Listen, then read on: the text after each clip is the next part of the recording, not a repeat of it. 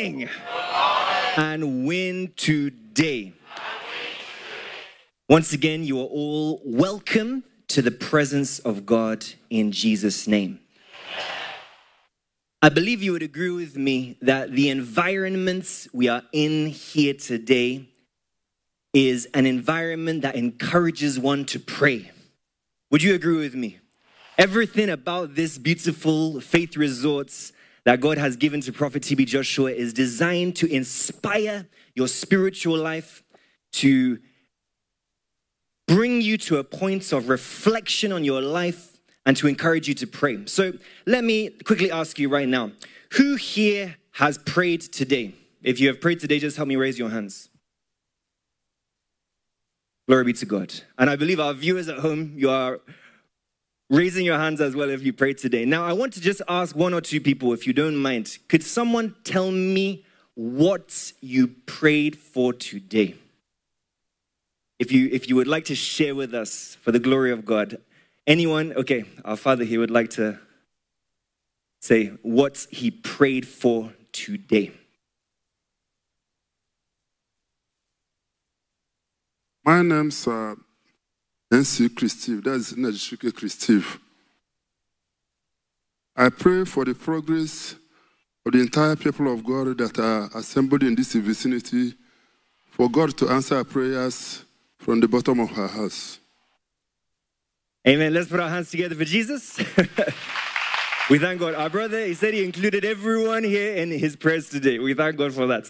Anyone else? Anyone else would like to share with us what you prayed for today?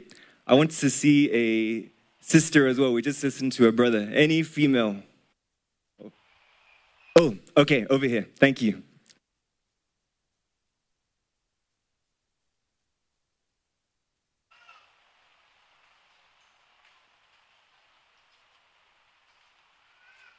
My name is Veronica Ntui.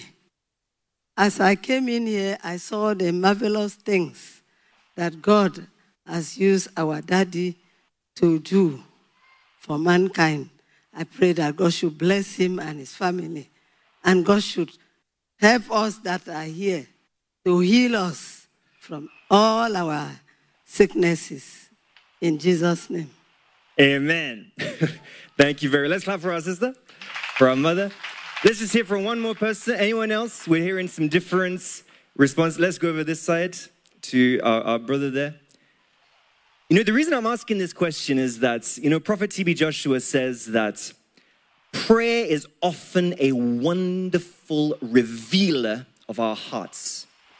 So today's message will be concentrated on this subject, but let's listen to our brother's response now. What you prayed for today, sir. Emmanuel, this morning around 4 o'clock, I have to wake up and open the Bible. And I read 1 Kings chapter 5, where Naaman desired a salvation. And the letter was given unto the king, and the king said, "Am I a God?" And when the Naaman heard it from the prophet, he was offended. And the servant of the prophet said, "If my master have given you labor like this, will you be offended?" And he obeyed it. Immediately I come into this arena. Oh my, our prayers are answered. That is my prayer. Say, our prayers are answered. Amen. Let's clap for our brother. So I hope we understand the points I believe he's trying to raise there. The scripture that he read, you know, in that scripture, the Naaman was expecting the answer to come in a particular way. But the instruction he received was not what he expected, and that led to offense. But by the time he let go of the offense, we know the miracle that happened. So sometimes the way and manner God will perform that miracle in your life is a way you don't expect. But one thing is clear. As you stepped your feet in here today, your past is over.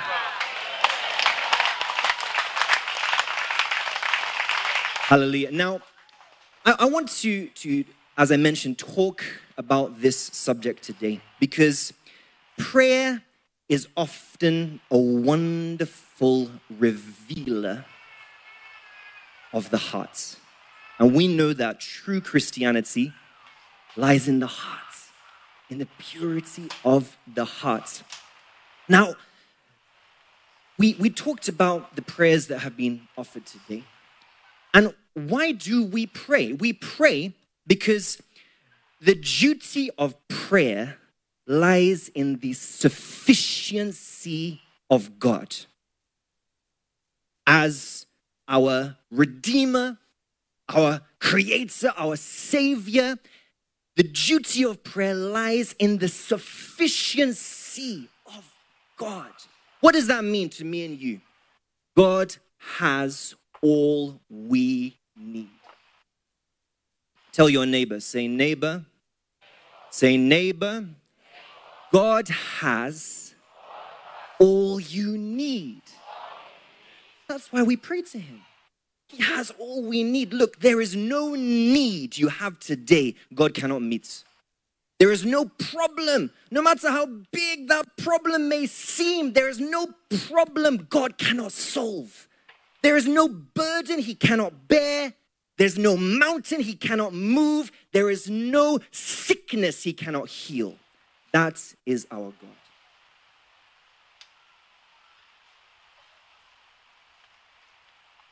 The duty of prayer lies in the sufficiency of God.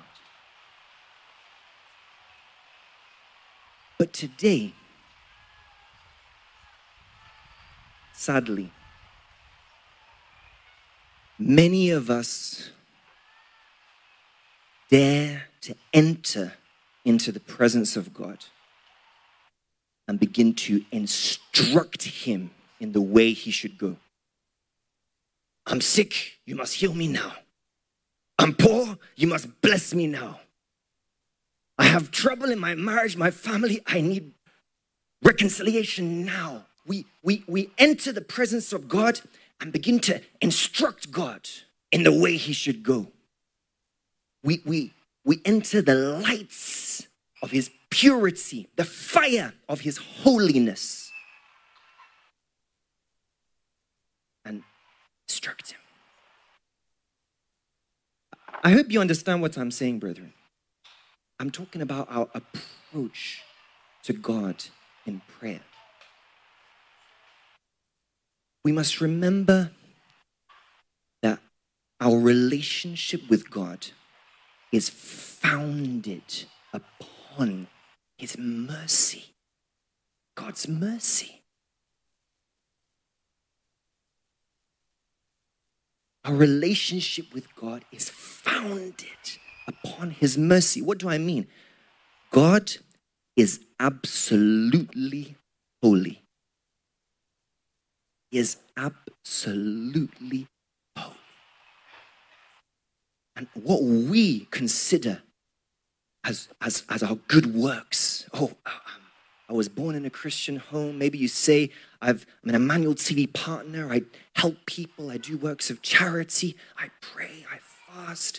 I have knowledge of the Bible from Genesis to Revelation. These are all good things.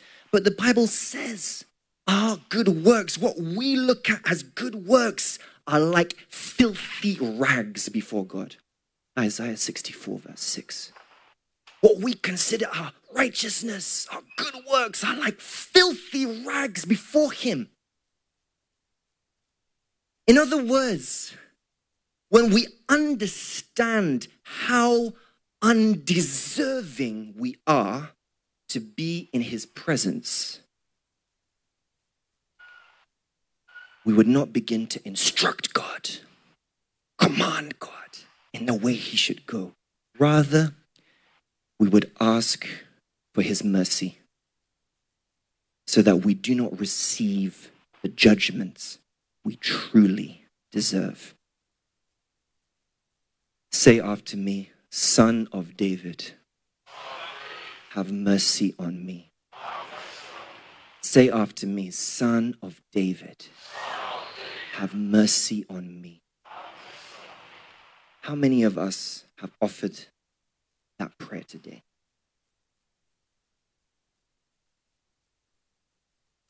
If you mean it, when I say mean it, I mean with all your heart. If you mean it, this can be a life-changing prayer. if you mean it with all your hearts, this can be a soul-saving, life-changing prayer. Like Peter in Luke 5, verse 8. Like blind Bartimaeus in Mark 10, verse 46. Like the Canaanite woman in Matthew 15, verse 22. Son of David, have mercy on me. And this will bring us to the title of today's message, Life-Changing Prayer. Tell your neighbor, life-changing prayer. Tell your other neighbor, life-changing prayer. Now, I want you to turn with me in your Bibles to the book of Luke, chapter 18. And we're going to read a parable from our Lord Jesus Christ. I'll start from verse 9. And this is a very good example of a life-changing prayer. So let's read from verse 9. It says this. To some who were confident of their own righteousness and looked down on everyone else, Jesus told this parable. 2 men went up to the temple to pray, one a Pharisee and the other a tax collector. The Pharisee stood by himself and prayed, God, I thank you that I am not like other people, robbers, evildoers, adulterers, or even like this tax collector. I fast twice a week and give a tenth of all I get. Verse 13. But the tax collector stood at a distance. He would not even look up to heaven, but beats his breast and said, God, have mercy on me, a sinner. Verse 14 and the last verse. I tell you, said Jesus, that this man, rather than the other, went home justified before God. For all those who exalt themselves will be humbled, and those who humble themselves will be exalted. Now, I want to look first of all at the reaction of the Pharisee, the prayer that he offered. The Pharisee behaved as if he was deserving of blessings. That's why he began to count what he did for God instead of counting what God did for him. He began to say, you can read it there again.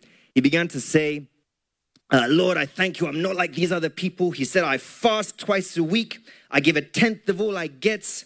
I'm a partner in the ministry I'm part of. I'm even a worker in the church. I have responsibility in the house of God. I've stopped smoking. I've stopped drinking. I've stopped lying. I've done all of these things. These qualify me to receive answers from you. And we may look at this scripture and examine ourselves and say, well, I don't pray like that. I don't come before God and say that I've done this, I've done that. But remember, we may read the language of the lips, but God understands the language of the hearts. For many today, for so many today, our attitude is similar to that of this Pharisee. What do I mean? What do I mean? Many of us today see whatever we do for God as a bargain to get what we want from God. Let me put it in another way. Many of us today see whatever we do for God as a sacrifice to manipulate him into giving approval to our selfish desires. I'll repeat it once again, brethren. Many of us today see what we do for God. I give offering in my church. I pay my tithe. I'm a worker in the house of God. I'm a partner. I pray, I fast. we see what we do for God as a sacrifice to manipulate him into giving approval to our selfish motives, our selfish desires. And how do we know such people? It's not just by the language of the prayers. It's by our attitude and reaction. For example,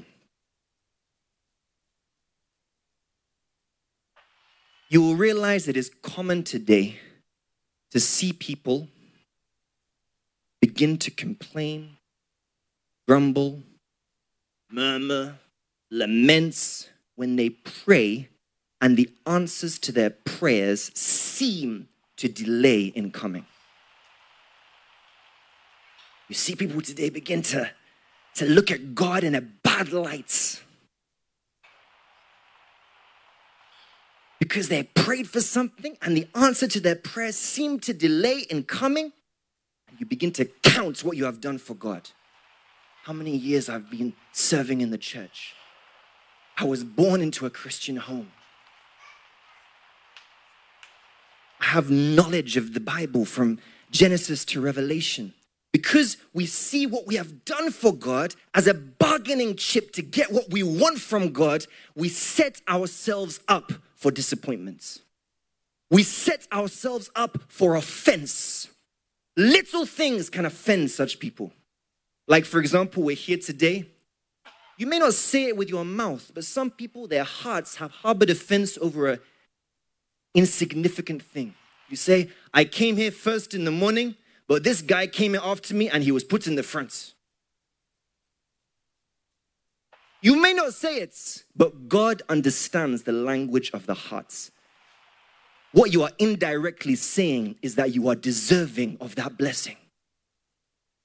And in things of the Spirit, we are all undeserving. Or you'll see someone that will say, I've been an Emmanuel TV partner for the last 5 years, 6 years. This person was a partner just for 1 month and they were invited even before me. You may not say it with your mouth, but God looks at the heart. What we are indirectly saying is as if we are deserving of that blessing, as if we've earned it, as if we've bargained with God, had a transaction with God to receive it. Just last week, as the man of God, Prophet TB Joshua, was praying for people, he had finished praying for this section. A gentleman came up to me and said, can the man of God pray for me again? He didn't do it very well.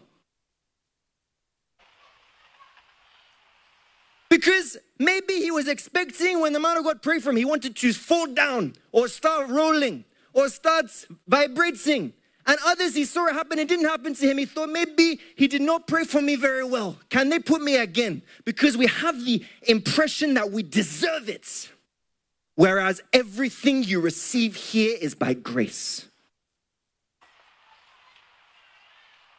If God consulted our past, none of us would be here today. If we received the judgment we truly deserved, none of us would be here today. I hope you understand what I'm saying, brethren. In our approach to God, we must understand how undeserving we are of His presence. Because God wants to answer our prayers. It's the mind of God to answer our prayers. But so often, we ask for the wrong thing. And we miss the real need of our hearts. Our prayer usually is concentrated on the needs of our flesh. I need healing. I need breakthrough in my work. I need promotion. God knows your needs. He will provide for them in His time and in His way. But when you approach God, you must recognize how undeserving you are of His presence. and not come and begin to instruct God in the way he should go.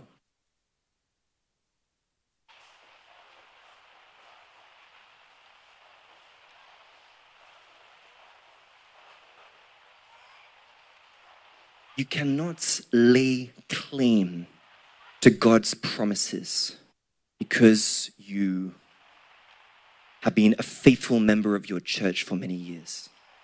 You cannot lay claim to God's promises because you are an Emmanuel TV partner, or because you are a fervent prayer warrior, because you fast, or because you were born into a Christian home, or because you work in the house of God. You cannot lay claim to God's promises because of this. There is only one legal basis for your claim: the blood Jesus Christ shed on the cross of Calvary. Being a Christian is not about what you do. It's about what Christ has done. He died for us. He reigns in power for us. He is still praying for us. The very foundation for receiving answers to your prayer is to base your faith on the fact that Jesus died to provide what you are asking for. What am I saying, brethren? It's not the work we have done. It's not the prayers. It's not the fasting. It's not the tithes or the offering or the support. These are all good, but that does not qualify you for the blessing you are here to receive today. It was the blood Jesus shed on the cross. Therefore, let us approach God with a humble, dependent, and unpretentious attitude of the heart. As I bring this message to a conclusion, I want to remind you of something Prophet T.B. Joshua said. He said this: those who are conscious that they deserve nothing would be thankful for anything. What do I mean? Those who are not expecting anything will be thankful for anything. But behaving as if we are deserving of blessing sets us up for disappointments. Because when the answer does not come in the way we expect, we use the language of disappointments, which is to begin to complain. Why is God blessing this man and not me? Whereas you don't know your time is coming. Why is God favoring this man and not me? You don't know God is preserving you from imminent danger. Why is God healing this man and not me? You don't know that God may allow that situation for a while to prepare you for greater challenges ahead. But we use the language of disappointment and begin to complain, compare ourselves with others, murmur, grumble, because our behavior suggests we are deserving of that blessing.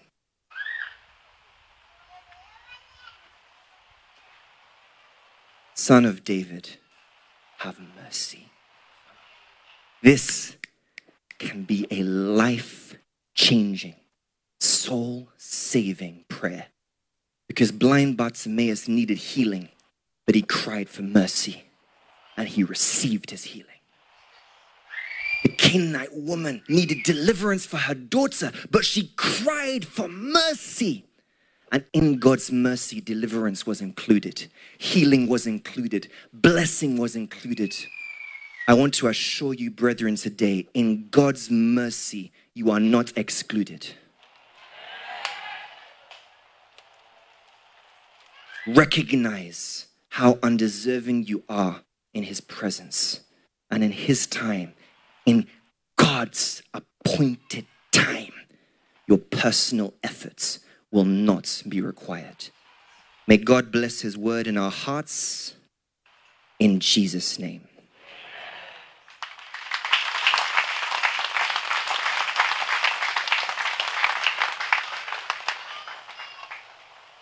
Amen. Let us rise up on our feet and worship the Lord in the beauty of his holiness.